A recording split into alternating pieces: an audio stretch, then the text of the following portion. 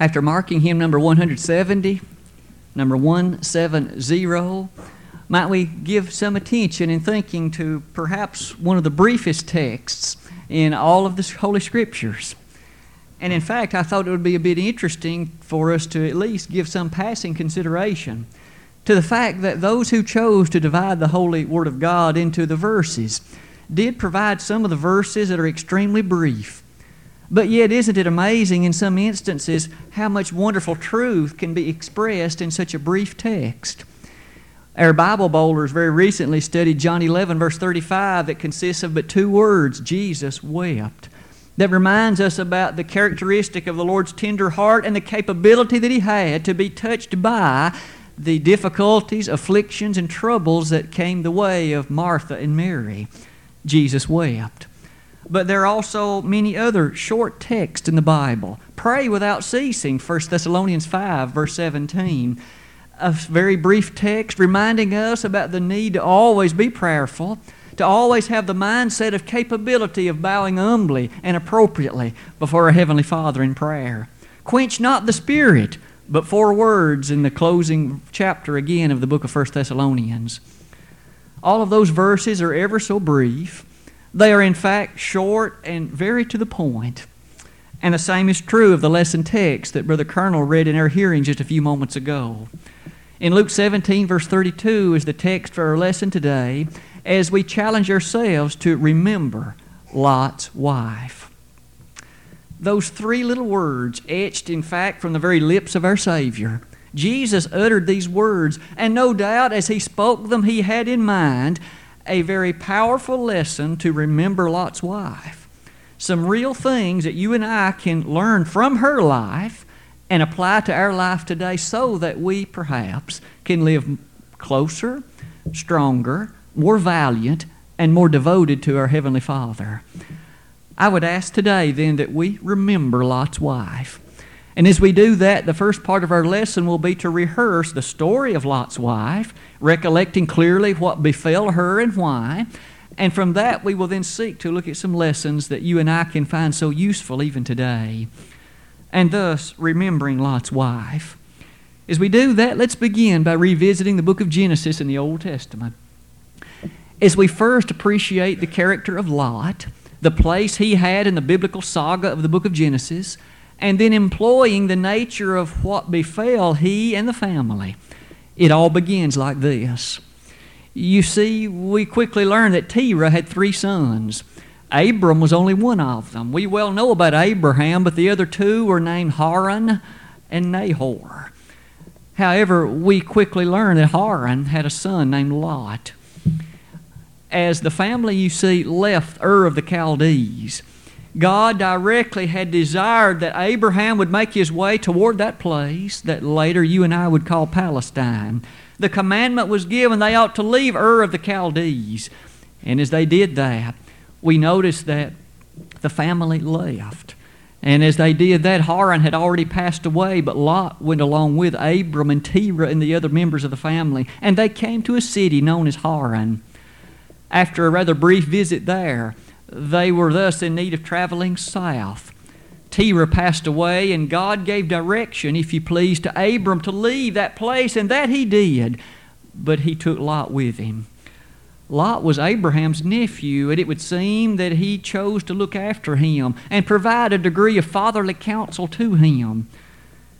As they left that place and came into the area of Palestine, we quickly learned that God blessed richly both Abraham and Lot. Their flocks and their herds began to multiply, and they became rather bountiful, so much so that the herdmen between them had strife. And the herdmen between them had confrontation and contention. Abraham, you see, was not desirous of such a state of affairs, and thus he made the initiative and offered to Lot, "Choose the way that you will go, and I will take the other." Lot, the text tells us in Genesis 13, lifted up his eyes and chose the well-watered plain of the Jordan River Valley.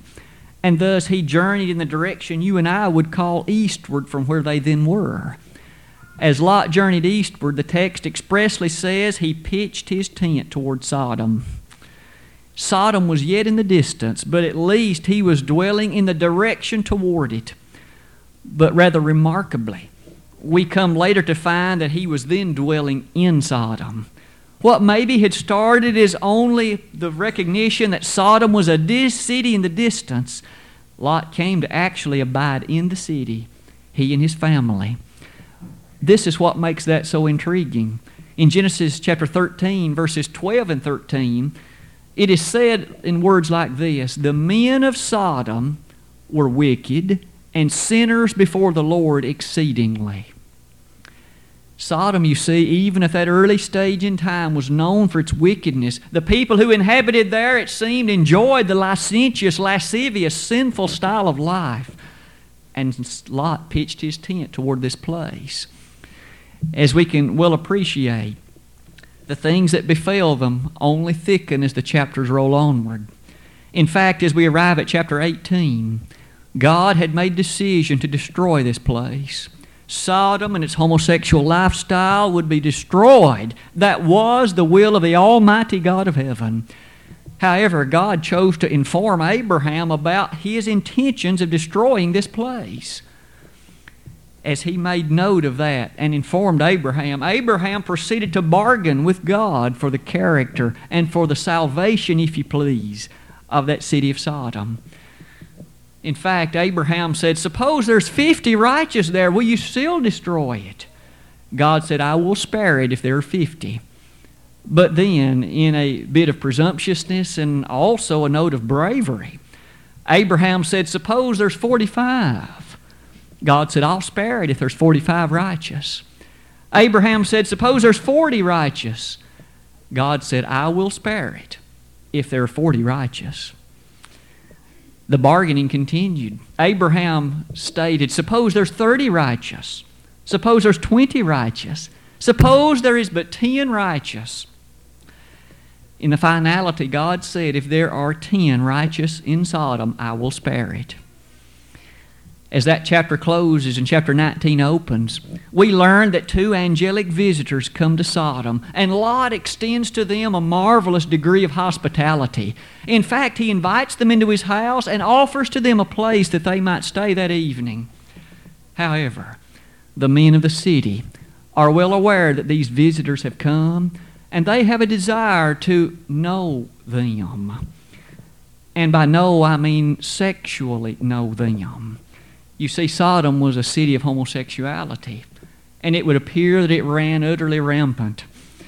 As these visitors were within the safe confines, or so one might think, of Lot's house, the men of the city came and knocked on the door. "Bring out the men that we may know them." Lot said, "Do not so wickedly." Lot attempted to protect those that were the visitors in his house, but the men of the city would have none of it. As the mob gathered around the house and they were incessant upon them knowing the men inside, they urged Lot to bring them out. As Lot, it would seem, stood near the front of his house to try and protect them, these men were prepared to burst the door down. They were going to have what they wanted, and for as far as they thought, nothing would prohibit it. However, these angelic visitors pulled Lot back into the safety of the house and struck the mob blind. And the decree of God was about to fall on this wicked city. In fact, these angelic visitors hastened Lot and his family, "Exit out of this place because God's going to destroy it." They lingered, it would seem, longer than the angelic visitors desired, and thus, as they were hastened further, only 4 began the exit from that city. There was Lot, his wife, and their 2 daughters.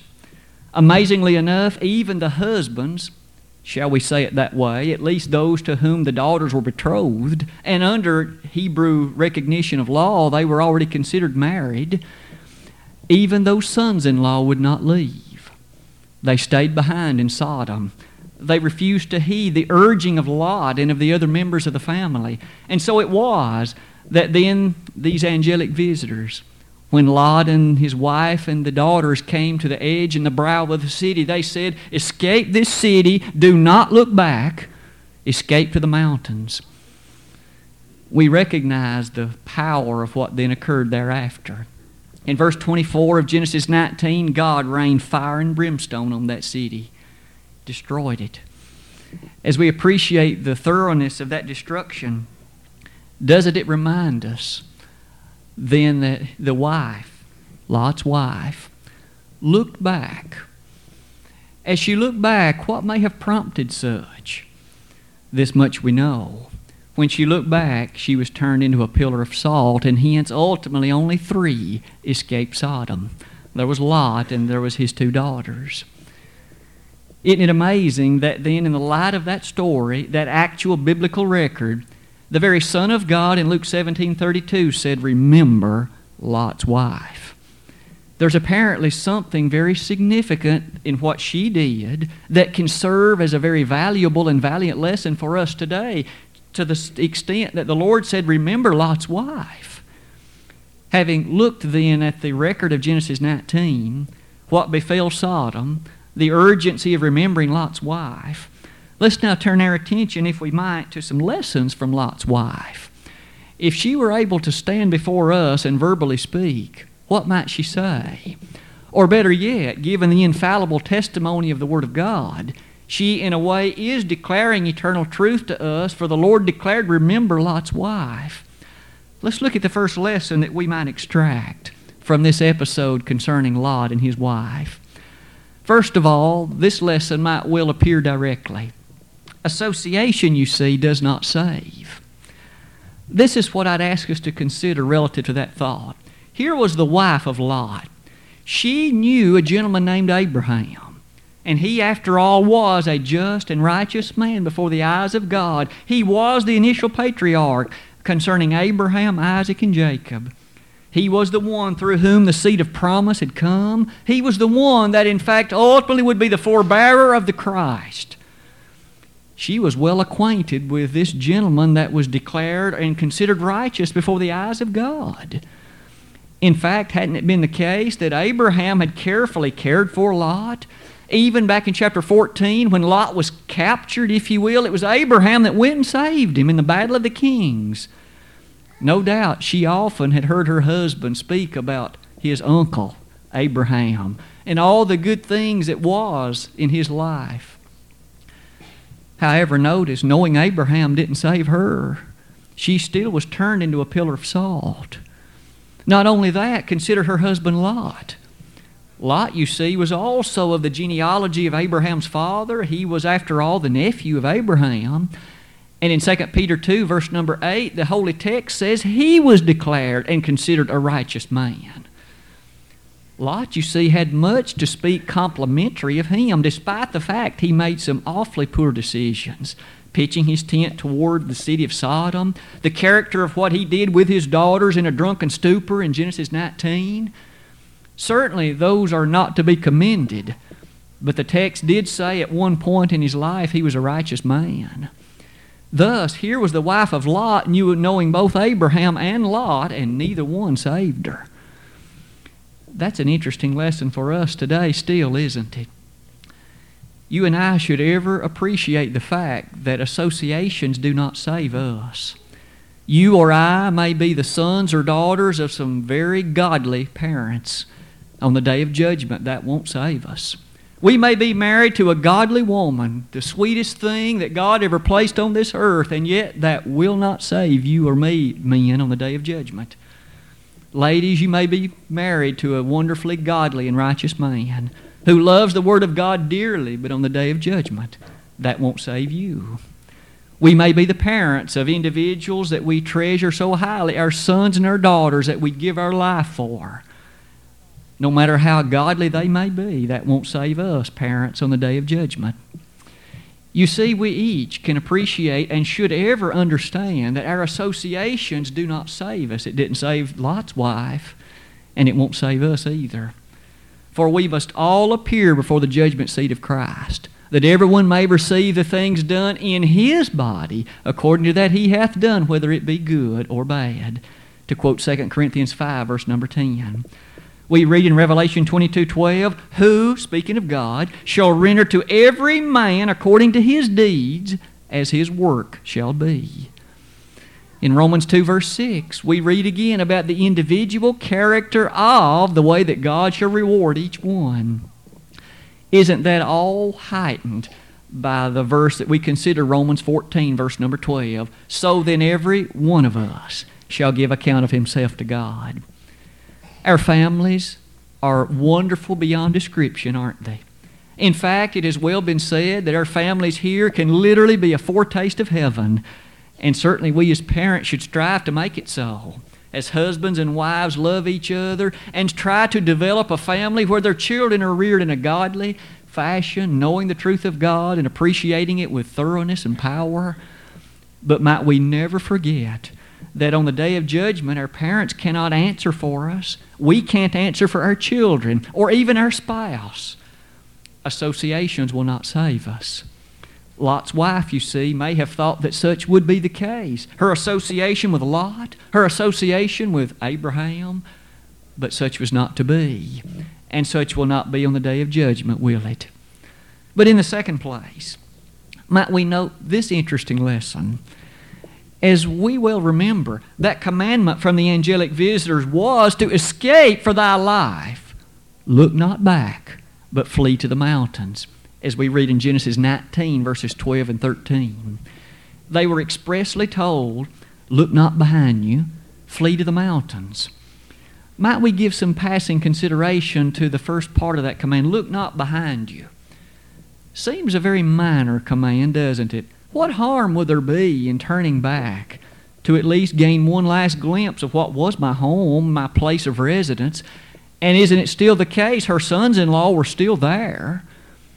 Perhaps one last time, one fleeting glance at Sodom before it's consumed in the mighty fire from an angry God in heaven. Is it so terrible and so mighty to just want one last look? Perhaps this small sin will be overlooked.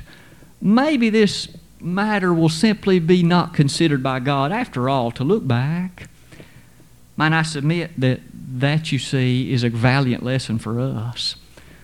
God meant what He said, and He said what He meant. Don't look back, He said. It didn't matter who was still there. It didn't matter how long they'd lived there. It didn't matter what else was transpiring. God said, do not look back. It might have seemed small, and it might have seemed minor, but it wasn't, because God said it. And that's all that it takes, isn't it? You see, God is not a little God, and hence there are no little sins. Any violation of His will is a mighty matter, isn't it? And it's enough to doom my soul or yours. It's enough to cost us an eternity with Him. Whatever the sacred text sets forth, it's not a minor matter, is it? Lot's wife, unfortunately, didn't seem to know that lesson prior. She, in fact, was this one who looked back. She did what she was not supposed to do. She disobeyed the very commandment that God had given. There are no small commands. Listen to some passages of the Scriptures that address that point.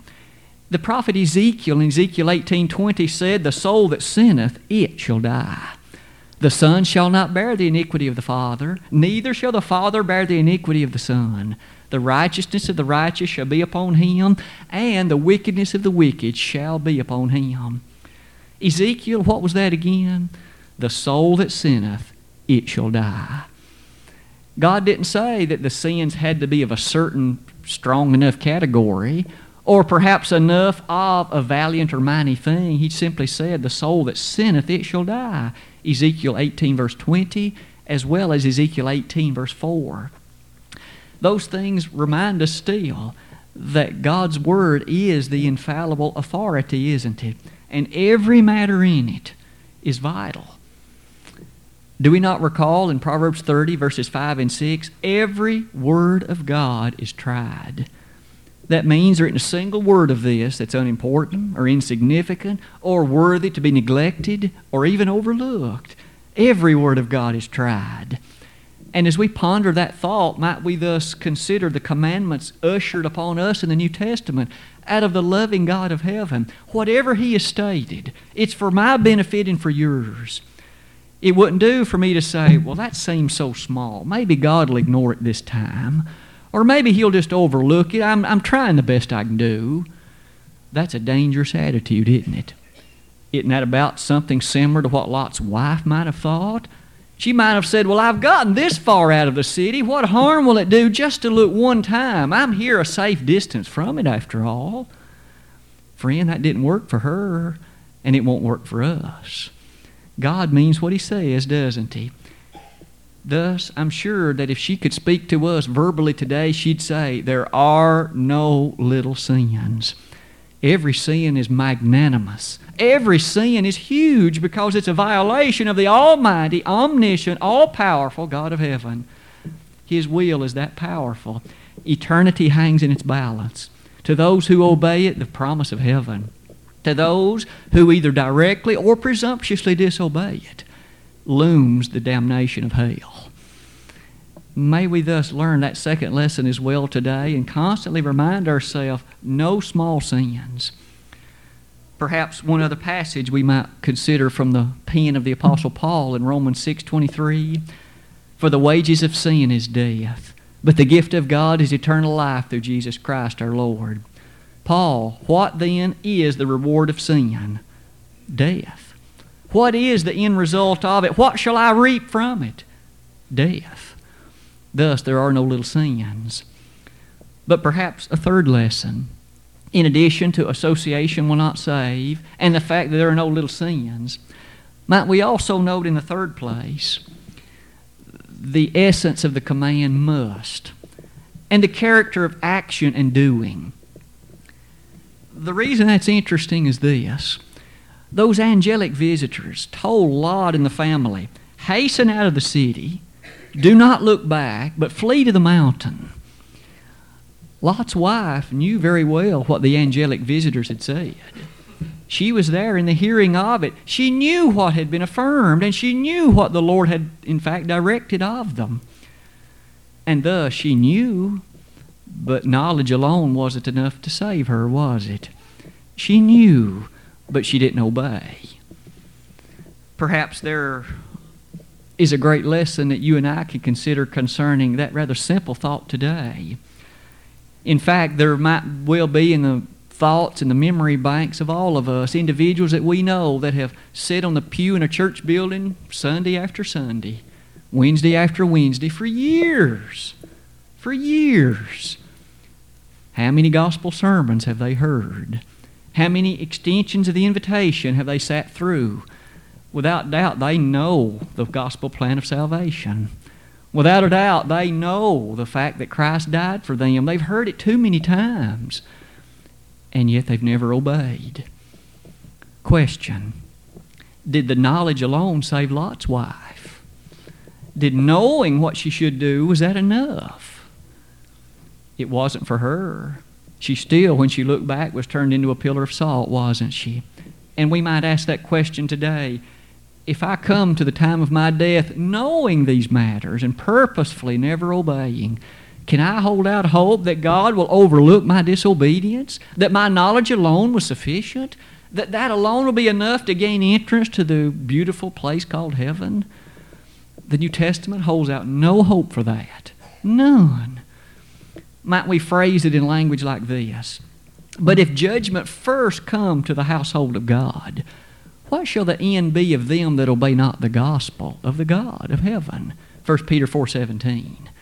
That is to say, if the righteous scarcely be saved, what shall be the end of the others who obey not the gospel? In the words of Paul in 2 Thessalonians 1, verses 7 through 9, to you who are troubled, rest with us.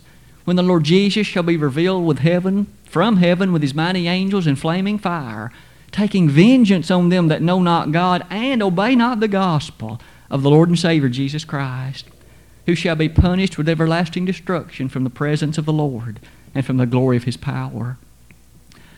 I might thus encourage each of us to ever have a heart that's tender and to respond, for our knowledge alone is not enough to save us. It's true, knowledge is vital, knowledge is essential, but one must act upon that which one knows. Didn't Jesus teach in Matthew 7, beginning in verse 24, about two scenarios, two situations? There was, after all, a wise man who built his house on a rock. That story is so familiar to us as we encourage our children to know it and to appreciate it. But this wise man that built his house on a rock, there's more in that than just a carpentry lesson. We know the wisdom of making sure the foundation of a house is sufficient. But according to verse 24, who does the wise man represent? Jesus said that wise man represents one who hears the Word of God and does it. So, to be wise and to found on the strength of a foundation, Jesus said to be wise, we must thus be those that hear the Word of God and do it. What's the significance of the foolish man? Again, there's more than a lesson just in poor carpentry. We know he built his house on an unshakable foundation. The winds blew against it, the rains came, and that house fell. Great was the fall of it, we're told. It wasn't founded on a rock, it was founded on looseness, things like sand. But again, the question, what did the foolish man represent? Jesus said that foolish man represents one who hears but does not. He heard, he knew, he was aware of, but didn't implement that which he knew. Thus, might we notice in this third lesson, just as Lot's wife illustrates, may we not but simply be those who hear, but be those who both hear and do. For Jesus said in Luke 11:28, "Blessed are they that hear the word of God and keep it." We furthermore appreciate that necessity as it's set forth in so many passages, not the least of which may be that text in James 1, verse 22. But be ye doers of the word, and not hearers only. Thus, to hear is encouraged. May we never make a mistake about that. But may we implement and do and put into action that which we hear. Lot's wife teaches us this lesson. But then there's a fourth lesson.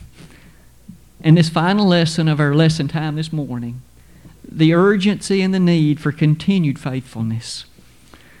Perhaps that saga begins like this. As those angelic visitors hastened Lot and the family out of the city of Sodom, notice that she, Lot's wife, began to leave. In fact, she had made it to the outskirts of the city, and thus she was reckoned among the saved to that point. Notice that she had escaped the actual city per se, and thus all the wickedness and all of the difficulties and all of the things against God were left behind. She had, in fact, come close to marching toward complete salvation. But, and it is a rather large but, isn't it?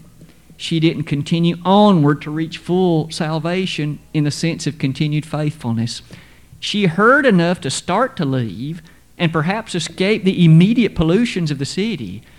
But she was again entangled and overcome by the things there and the desire, and she looked back, and thus she was turned to a pillar of salt.